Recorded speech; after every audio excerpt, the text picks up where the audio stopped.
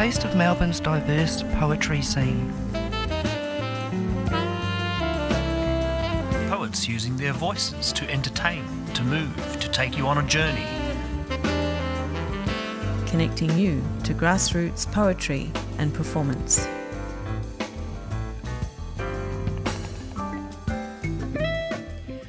Welcome to the Spoken Word Show on 3CR Community Radio. My name is Brendan Bonsack. 3CR broadcasts from Wurundjeri land in the Kulin Nation, stolen land. We pay our respects to elders past and present. This always was and always will be Aboriginal land. The Red Room Poetry Organisation has been busy this August, celebrating the art form with Poetry Month. In collaboration with the Community Radio Network, we'll play a selection of spoken word pieces by writers from around the country today, performed by themselves for Poetry Month.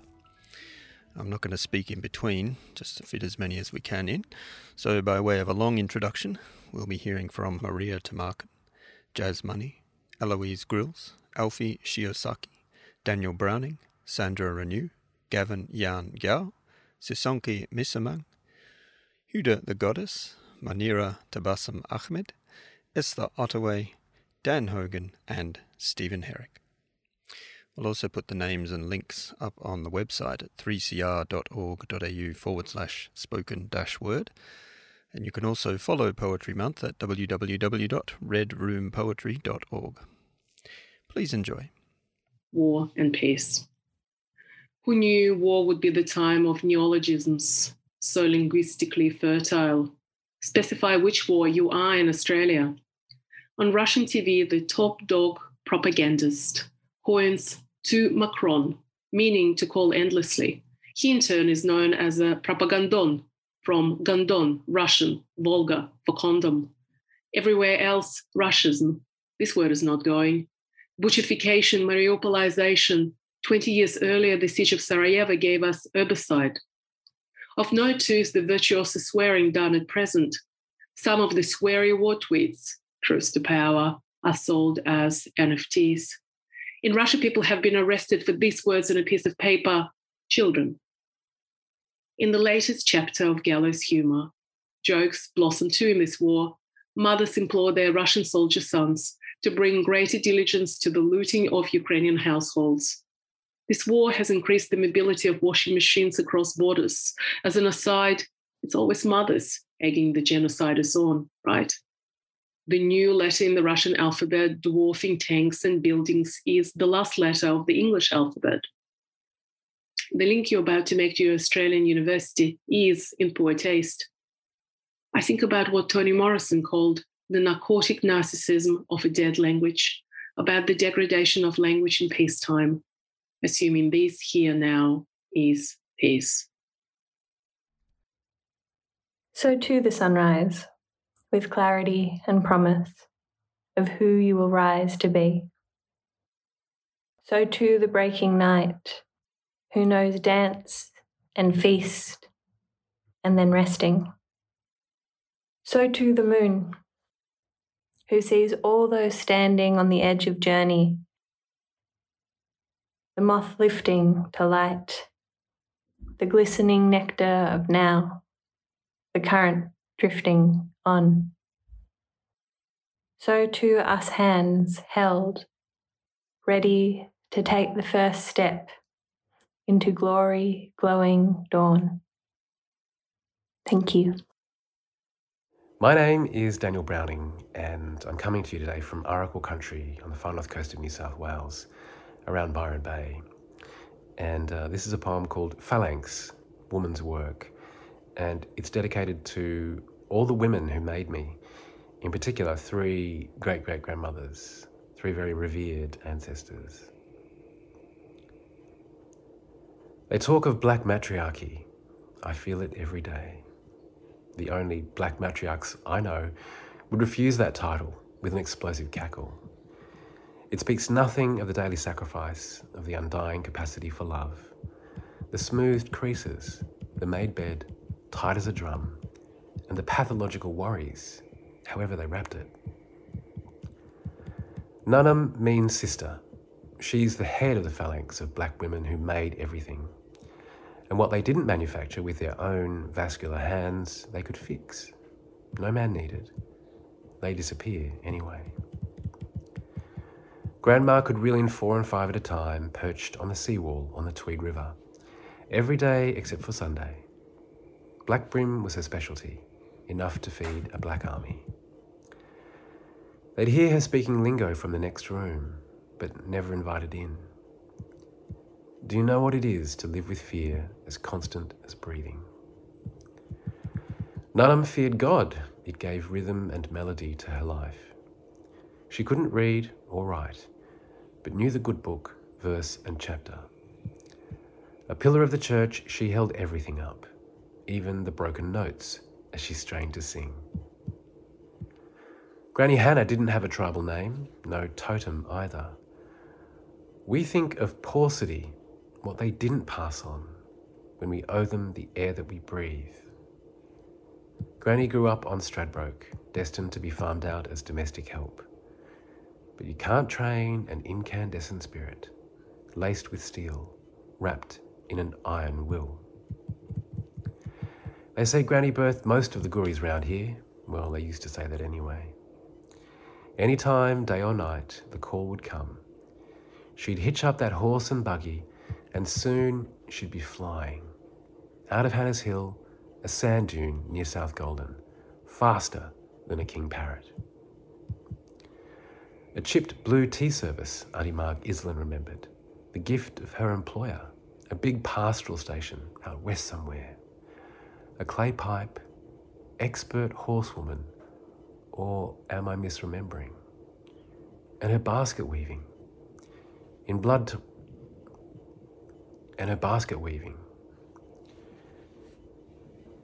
A chipped blue tea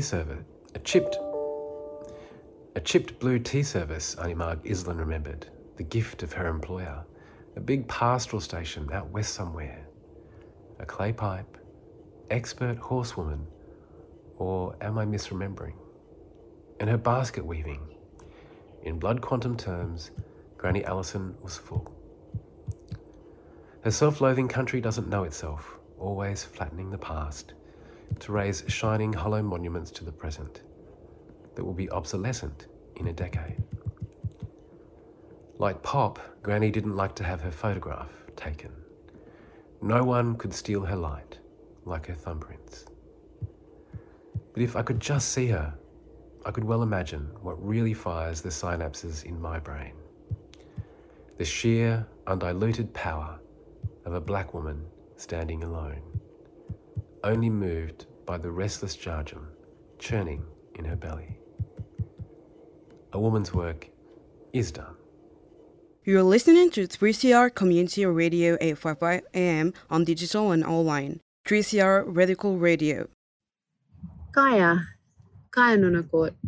My name is Elfi Shiozaki, and I'm here by the Belia on Wajak Lungabuja to share a poem with you for Red Room Poetry Month. Concrete Country. I stand on burial grounds of interconnected freshwater wetlands, lakes and swamps, seasonally flooding, cleansing, sheltering waterbirds, frogs, gilgies and turtles. I stand on burial grounds, drained and filled in arrogant miscalculation, overlaid, vanished, vanquished, blood drained in a pale-skinned landscape, gate kept by a stony roaring forest. I stand on your burial grounds. Centuries of debris crush your chest, slow your heartbeat. I want you to heave and gasp, come alive. I stand on your burial grounds, listening for buried beating, yet only hear vibrations of a city of steel and reinforced concrete, curtain walls of polished stone. Am I on country? Can country even hear me speak, or is it too loud? Jitty resting on electric wire, its birdsong muffled by car honks, screeching brakes of Transperth buses, and early Sunday morning drum and bass. Construction sites a wistful incantation to gods of greed. If I scream deep into the bitumen, will you hear me then? Will your water table draw up and flood this city? I stand on burial grounds. Wasted tears fall on dusty concrete where wetlands used to flow. This is 30 in 30, presented by Red Room Poetry with the Community Radio Network as part of Poetry Month. Here's award-winning writer and artist Eloise Grills reading her poem, Every Morning I Am Reborn. Every morning I am reborn, must reteach myself to function, must learn tiresome tasks that always need to be redone, that are in their doing unlearned and undone. Like Jesus dragging the stone from the door only to be required to attend tedious course after course on proper wound management. I stare into the mirror, my eyes pour out of my face like two freshly torn bags of sand. I drag my toothbrush across my teeth, willing myself to do it for 2 more seconds, 3, pulling it across like the heaviest ever chain on a chainsaw, like it might come to life, tear me out of my body, out of this room, out of this most mind-numbing Texas Chainsaw Massacre of all time. Every morning and every morning and every morning and every morning after that. How to love oneself if one is just a lousy piece of shit. How to find radical self-acceptance if you are just radically unlikable. How to give in to the immense unfriendliness of the universe if you are a privileged white woman who just needs to shut the fuck up. Every morning, a huge crane drives itself into an endless pile of dirt, and nothing shifts. Every morning, the light throws itself against the power lines and the apartment blocks, and some of the night stays, lingers in their shadow. I was listening to a nice white lady celebrating the Australian elections, and she said how proud Australian women should be that they got the vote in 1902. I corrected her and said, white women. And she blushed. I thought about you then, as I often do when someone is hopelessly oblivious.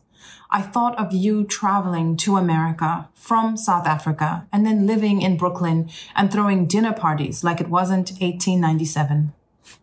Whenever I am scared to step forward, I think of you deciding to go to Tuskegee to meet Booker T. Washington.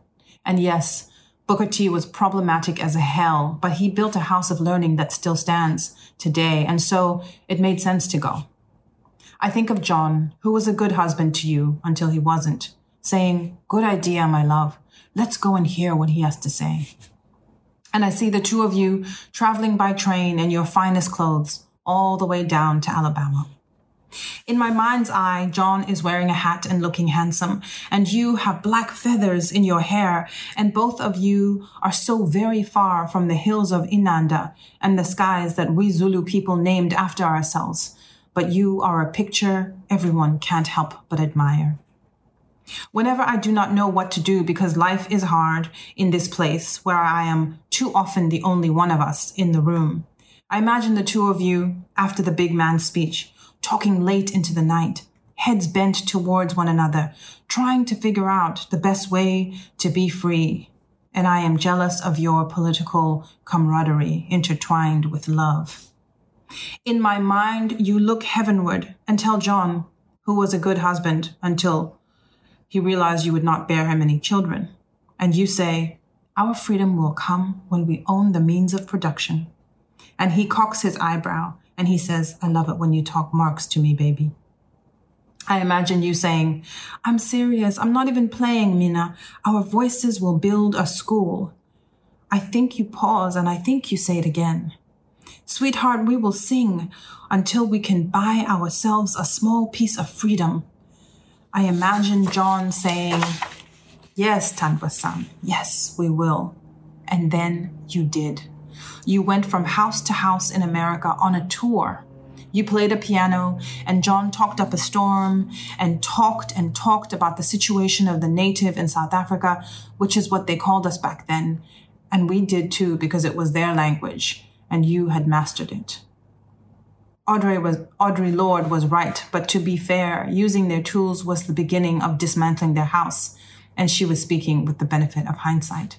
And so you traveled and you spoke of Black freedom in the Queen's English and sang songs of our own shores in Shaka's Zulu. And the two of you raised enough money to build the school that would make us free. Whenever I am scared today, in this time and place, on land I can lay no legitimate claim to, I think of you. I see you traveling back home, across the Atlantic and down, down, down, and around to the port of Durban. I see you getting off that big ship and gathering your strength to begin the build. I search for footnotes to tell me that you rested, but I can't find any. I am hopeful that you did before you pulled out that money and bought that land that had been stolen from our people, and you built the school, and John came home, and he helped too. You named it Ohlange, the place where nations gather. Ohlange students made the future. They built furniture and printed the news to tell our stories in a newspaper you two decided to call Ilanga Lase Natal, the Natal Sun. The first edition rolled out in 1903, and when they looked at it, those students understood immediately that our words matter, and they also saw clearly that this is how you get free. Through song and money and buildings where we might teach ourselves to make furniture and newspapers and invest in our own ideas. It's funny how white people never think anyone else has a history. Imagine that. And a note on Nogutela Dube. She was the first South African woman to found a school, the Ohlange Institute. She also co-founded Ilanga Lase Natal newspaper, which is still published today. She was a founding member of the Natal Native Congress, and her husband was John Langalibalele Dube, the founding president of the ANC.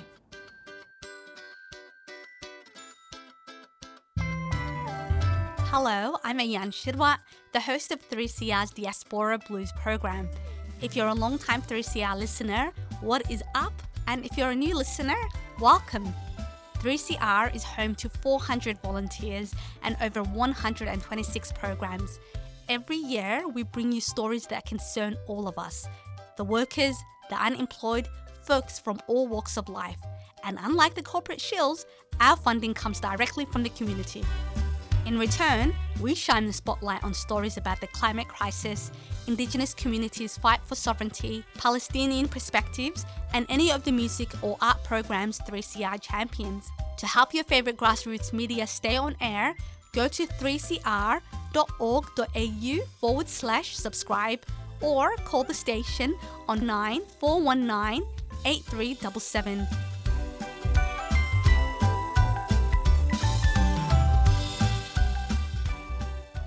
You are tuned to 3CR Community Radio. The program is Spoken Word. We're playing a selection of pieces by writers from around the country, performed by themselves for Red Room Poetry Month. You can find out more about Red Room Poetry Month at redroompoetry.org. She marries her. She asks her for her hand to marry after 5 years of not wholly espousal nuptial, but partnership in civility. Let's do it, honey. Promising to waste no time, using her power of eternity to forgive those of you who voted on our fit-for-purpose existence. You're off the hook for being allowed to judge us, even those of you who voted no. So, buoyed up and serendipitous, Pollyanna-ish, she marries her. How now, our now? 5 years on, through viral spreading and unwealth, social distance, gender agenda, like pushing softly at an open door, were we thinking utopia, pleasing the world? She and she are still a lovely couple. Brush down our wedding suits, velvet lapels, glossy waistcoats, all the crimson linings, corsages time-withered, concentrating scent and memory, sequential moments of impulsing spontaneity. Moth holes a good sign, marking time moving on to jubilance, our 10th anniversary. Allergy with incredulity of St. Thomas. Last night, my grandfather came back from the grave wearing the tailor-made Mao suit he was buried in. The grasses between us swayed in the crisis of faith. Under the mulberry trees, ceaseless sighing, he turned round and round to show me that the hair was missing. That from thousands of outstanding applicants, death had chosen him to be kind to. It was a great distinction. He alone was dusted and set free. Though I thought it was a dream, for he spoke so clearly to the stoma, the stigmata on his throat exposing a cave of red wars. It was not a dream. Around us, fireflies frisked the dark with the moon breath. Vaporous voices rose, then fell silent like aborted hopes. I thought of Christ, bare-chested in Caravaggio's painting, his disciples gathered round him in awe-struck half-circle to marvel at the celestial glow of his flesh, and Thomas thrusting a finger into the God's gaping wound, as if to examine the gullet of a sedated beast, or to measure the breadth and depth of the infinite. His lapidary's gaze trained on the vanishing point, where reason ends and belief begins. Blessed are they that have now seen and yet have believed, said the God unto the doubter, as my grandfather spoke plainly to me, as the stars above continued their thankless task of interpreting with light the night's all negating immensity. And who am I to trust my own fragile senses over his irrefutable presence? Who am I, riddled with mortal courage, to doubt? 5 things I have learned about Earth in the middle of worldly chaos.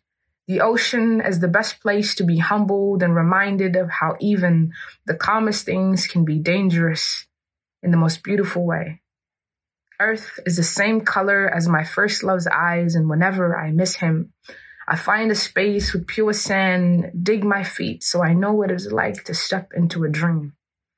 My ancestors' voices are captured in the winds, and whenever there is a storm, I know that they are screaming. A cry always follows. My love for empty spaces started when I realized that nature is never really empty, just a space for art to exist. Earth has humanity in its roots, so whenever we forget to feed it, water it, or listen, the sky will turn gray, the winds will howl, and the ground will seem uneven. I run to the ocean to be humbled by its size and comforted by the sound of the waves. I listen to the air whisper songs by my ancestors and find a moment of peace. We infect and drain and carelessly use this earth as it continues to feed our humanity, center us, and remind us of what is important. It gives us even at the expense of itself. We have been consumed with the idea of taking and forgetting that balance is felt when you also give. If we continue to beat into these grounds and not water them, its death will be on our hands.